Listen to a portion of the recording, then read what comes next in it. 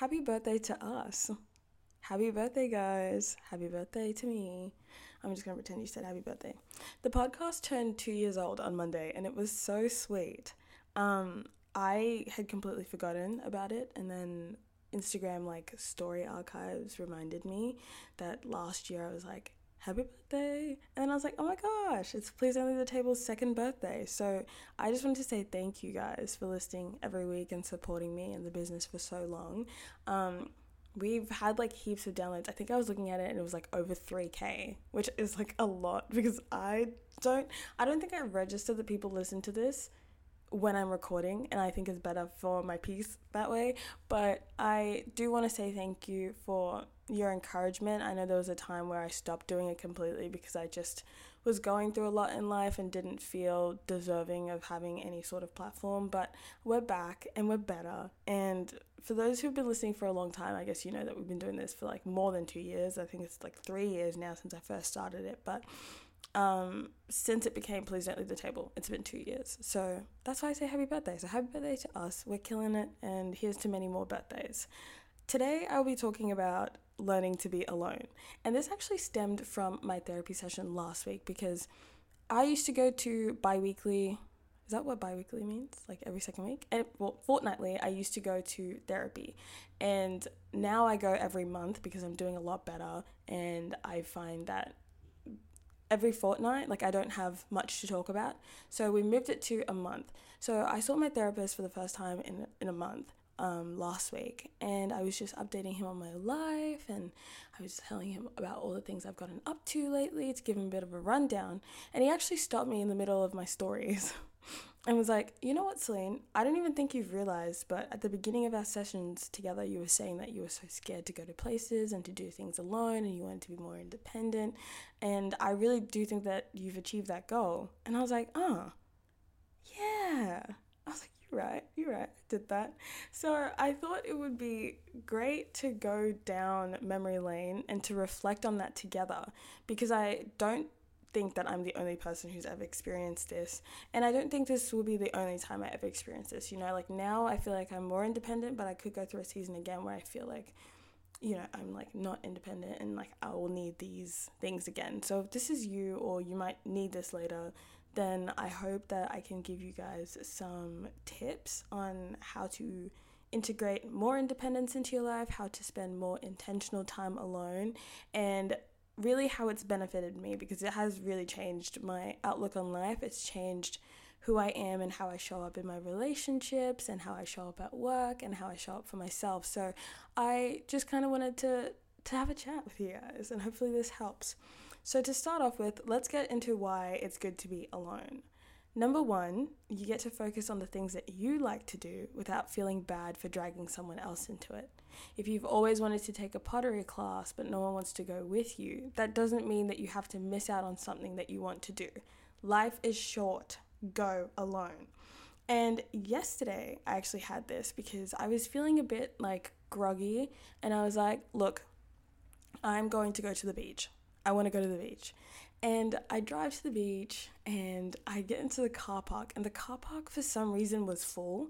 And I was like, oh shit, there's going to be heaps of people. And then I'm going to go there and I'm going to have to find a spot amongst all these people to put my towel down and my bag. And then I'm going to have to walk all the way into the water by myself and swim by myself. And honestly, if you've ever had like anxiety of being alone, then you know what I'm talking about. It's like you're thinking about everything so that you can excuse yourself from going. So I get to the car park, I park my little car, and I'm like, oh gosh, I do not want to leave. I don't want to leave the car. And so I'm like, you know what? Let's spend some 5 minutes on TikTok. I don't really know why that helped, but just scrolling, I guess, kind of cut through my anxiety. And then I was like, you know what? Let's go. And I did 3, 2, 1, get up, and I left the car. I walked down to the beach, and it's really empty. It's just like a bunch of moms with their children. And I was like, oh, I was like stressed for nothing. So I ended up reading for a bit because I was just like waiting to get a bit warm so I could get into the water, because it was kind of windy yesterday.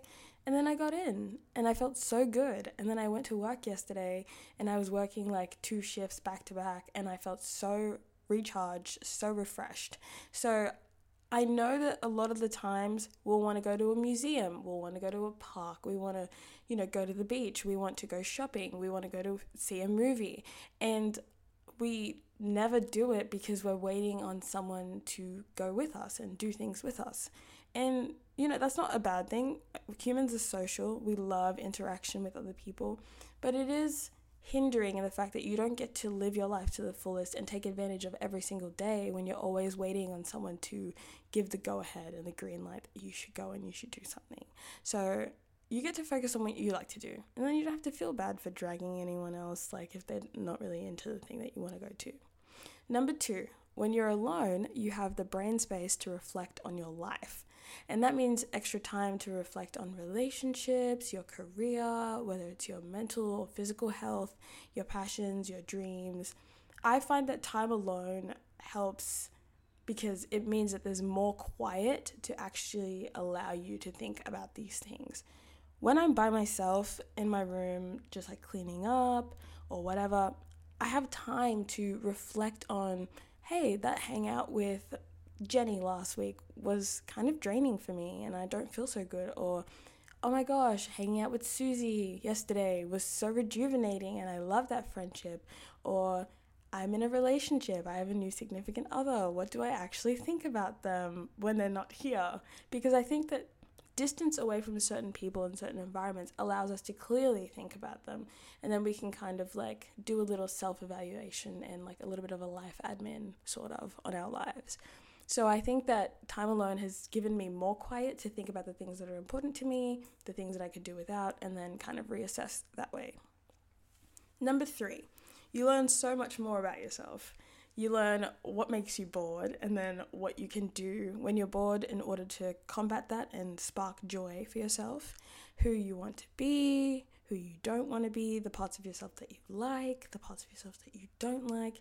It gives you also more space to be vulnerable. Now, I will always say that like I have like tendency sometimes to be a little bit masculine in the way that I think and feel about certain situations. Like I never like to give people my emotions, which is completely opposite of what I do on the podcast, but it's easier because I'm by myself when I'm recording. But for other people, I always feel bad when I dump heavy things on them, or if I'm like, hey, I'm not doing so well, like I always feel bad because I'm like, oh, I feel like I'm bringing down the mood. But when I'm by myself, I have a chance to actually open up and be more vulnerable and be more in touch with my emotions and cry if I need to cry, or journal and really be honest with myself, or meditate, or whatever the thing that I need to do is. I find that I can do that. I can dance around my room to all my favorite music because I'm by myself. It gives you more time to learn about yourself, to be yourself, to spend time in your own skin without the pressure of other people watching. Number 4, you might not realize it, but the chances are that you spend so much time around other people.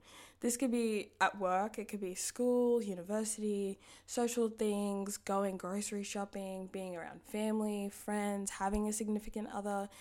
Over time, all of these interactions add up, and then when we actually stop to look at them, they kind of don't leave time for us to recharge our social battery. And this is actually like a really interesting point, because I found that keeping up with friends, university, work, going to church, running errands, visiting my family, being in a relationship, by the end of the week or the day, I would feel so exhausted, but I thought I was fine because I didn't know any different. And it wasn't until I kind of stripped everything back, I lost a few relationships in my life, I realized how long the 24 hours in a day is and how much time I actually have. And I've got 4 jobs and uni's done for the year. I'm freshly single, and now I'm trying to look after myself and work on spending more intentional time alone. And people kind of like ask me, when I say I have 4 jobs, people are like, you're always working, like how do you have time and energy for all of that? And I feel like lately I've realized that I feel so recharged with all this time alone. I feel so ready for all the other people and things in my life because of the fact that I'm looking after myself intentionally and my health intentionally. Spending more time alone for me heals me, and it makes me feel more prepared and to make space for the other things and the other people in my life. I am the busiest I have been all year, but I feel really good. And I feel really like, I don't know how to explain it. It's almost like, oh, I'm doing things so I feel productive, and that's helping that side of me and validating that side of me. But I also have enough downtime to just sit on my bed and scroll on my phone if that's really what I want to do. And so I feel like finding a balance, finding a little middle ground where you're looking after yourself but also still meeting your obligations, your responsibilities, it just helps to keep it all balanced and to keep you feeling really good. For number 5, which is my last reason why spending time alone is really good, I kind of want to use the analogy of a battery.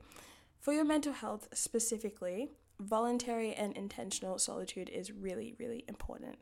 According to Psych Central, I feel so smart quoting someone, feeling agitated, chronically stressed, or fatigued could be signs that you need to schedule some time for yourself.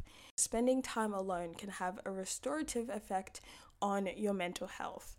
And I really love the use of the word restorative because I feel like it relates to the battery. Prior to every commitment that you have in your life, every responsibility, you should be your first commitment, your first priority.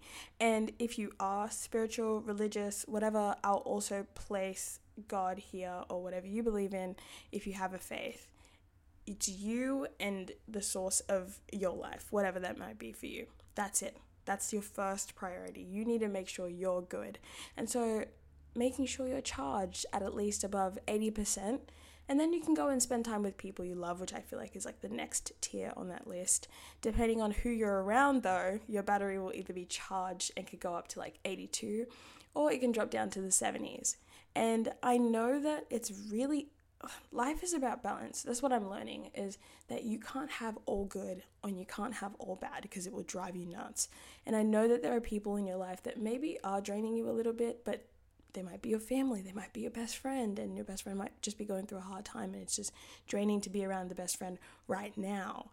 And I'm not saying that you should go ahead and cut everyone who is draining your energy, because I don't think that's possible. You could be drained from work, you could be drained from university because your tutor is an asshole, but like you just have to do it. So for all of the people in your life that are draining your energy, or places and environments that are draining your energy, I would say just be careful of how long you spend around this kind of energy.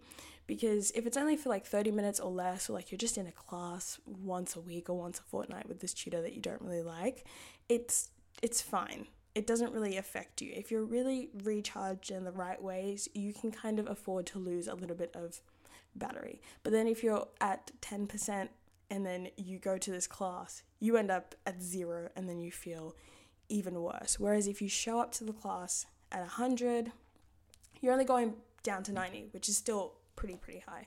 So I would say that you guys use your discretion for that. And then after all of your loved ones and people that you need to hang out with, all your other commitments can come after that, your financial ones, your job, your whatever, sports, whatever it is. And try your best to, when you're super busy, make small pockets of time in the middle of that to recharge and to self-care, so that you can kind of charge your battery within uses. It's kind of like you charge your phone overnight and then you use it a little bit, and then you can come home and you can charge it again, and then you go somewhere and you charge it in the car, and then you can charge it. Like, it's fine to have little pockets of moments you can recharge if you can't afford to have a full day or a full week of looking after yourself. Now I wanted us to get into the tips for being alone. I only have 3 because I feel like a lot of it is just doing it, but I think the 3 are useful. Number 1, the thing that helped me the most when I started to try to be alone was to be outside. If you're worried about looking lonely or sad, or like you don't have any friends, which is my main anxiety, I was like, I don't want to be walking around and people are like, oh, look, this girl's having a picnic by herself at the beach because none of her friends want to do it and she doesn't have any friends. I used to think that people think like that, and sometimes I still do. Like yesterday's example, where I went to the beach and I thought, oh my gosh, the beach is going to be so crowded, it's probably groups of people hanging out together, and I'm just going to be by myself. Go outside. Go for a walk, sit in a park, swim at the beach, etc. I find that it's easier to start hanging out alone when you begin outside, as opposed to doing it in a cafe or somewhere inside. Take it easy and you can work up to being in in a smaller environment by yourself. Number 2 is to do some typically lonesome activities first. So do things alone out of the house.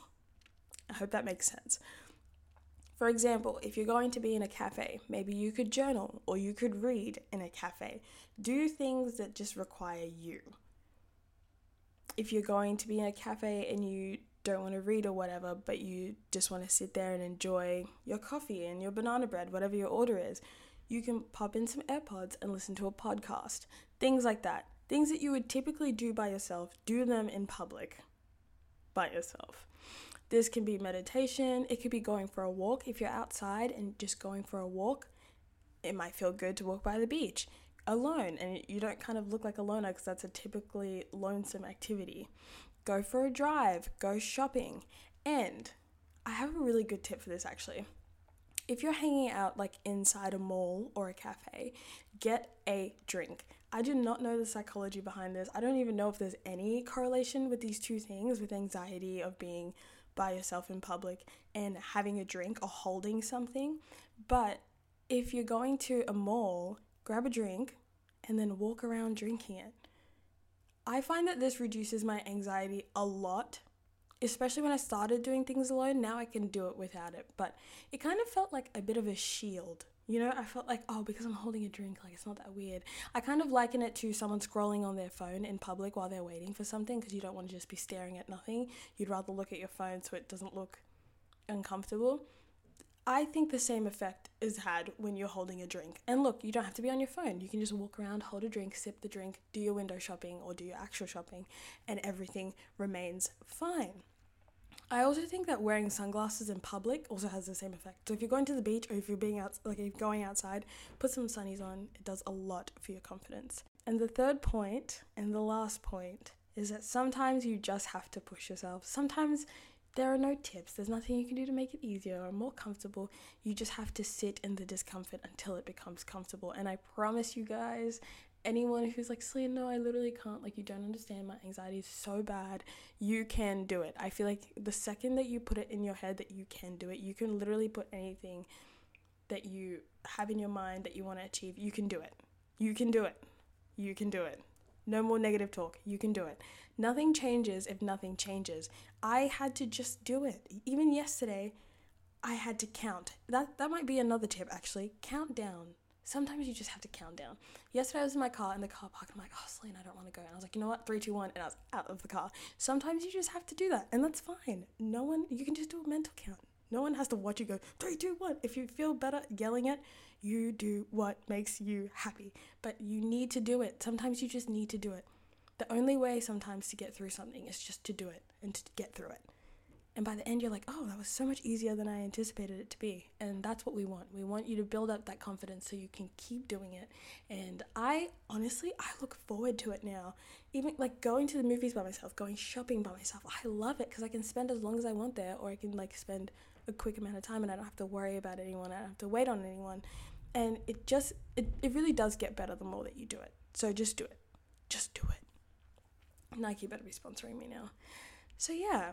Being alone can be a bit scary, but I've gotten so used to doing things alone now that I love it, and I kind of love how it fuels me so I can make time for socializing and for other commitments and for the people in my life that I love and want to make time for. So if I want to go somewhere or do something, I can just go and I can do it, and that gives me a lot of peace in knowing that I'm living my life to the fullest regardless of if people are doing things with me or not. And I used to wait for someone to do things with, and it's just not a healthy way to live your life. Life is too short for that. So that's all from me. If you're listening on Apple Podcasts, leave a review and some stars and I'll give you a kiss. And I still haven't figured out if Spotify has a feedback section. But if you know and they do, you will also get a kiss if you do that. Join our family over on Instagram at Please Don't Leave the Table. As always, thank you for your time, for your space, for your support, and for your love. I will see you guys on Saturday for this week's Table Talk. Take care of yourselves.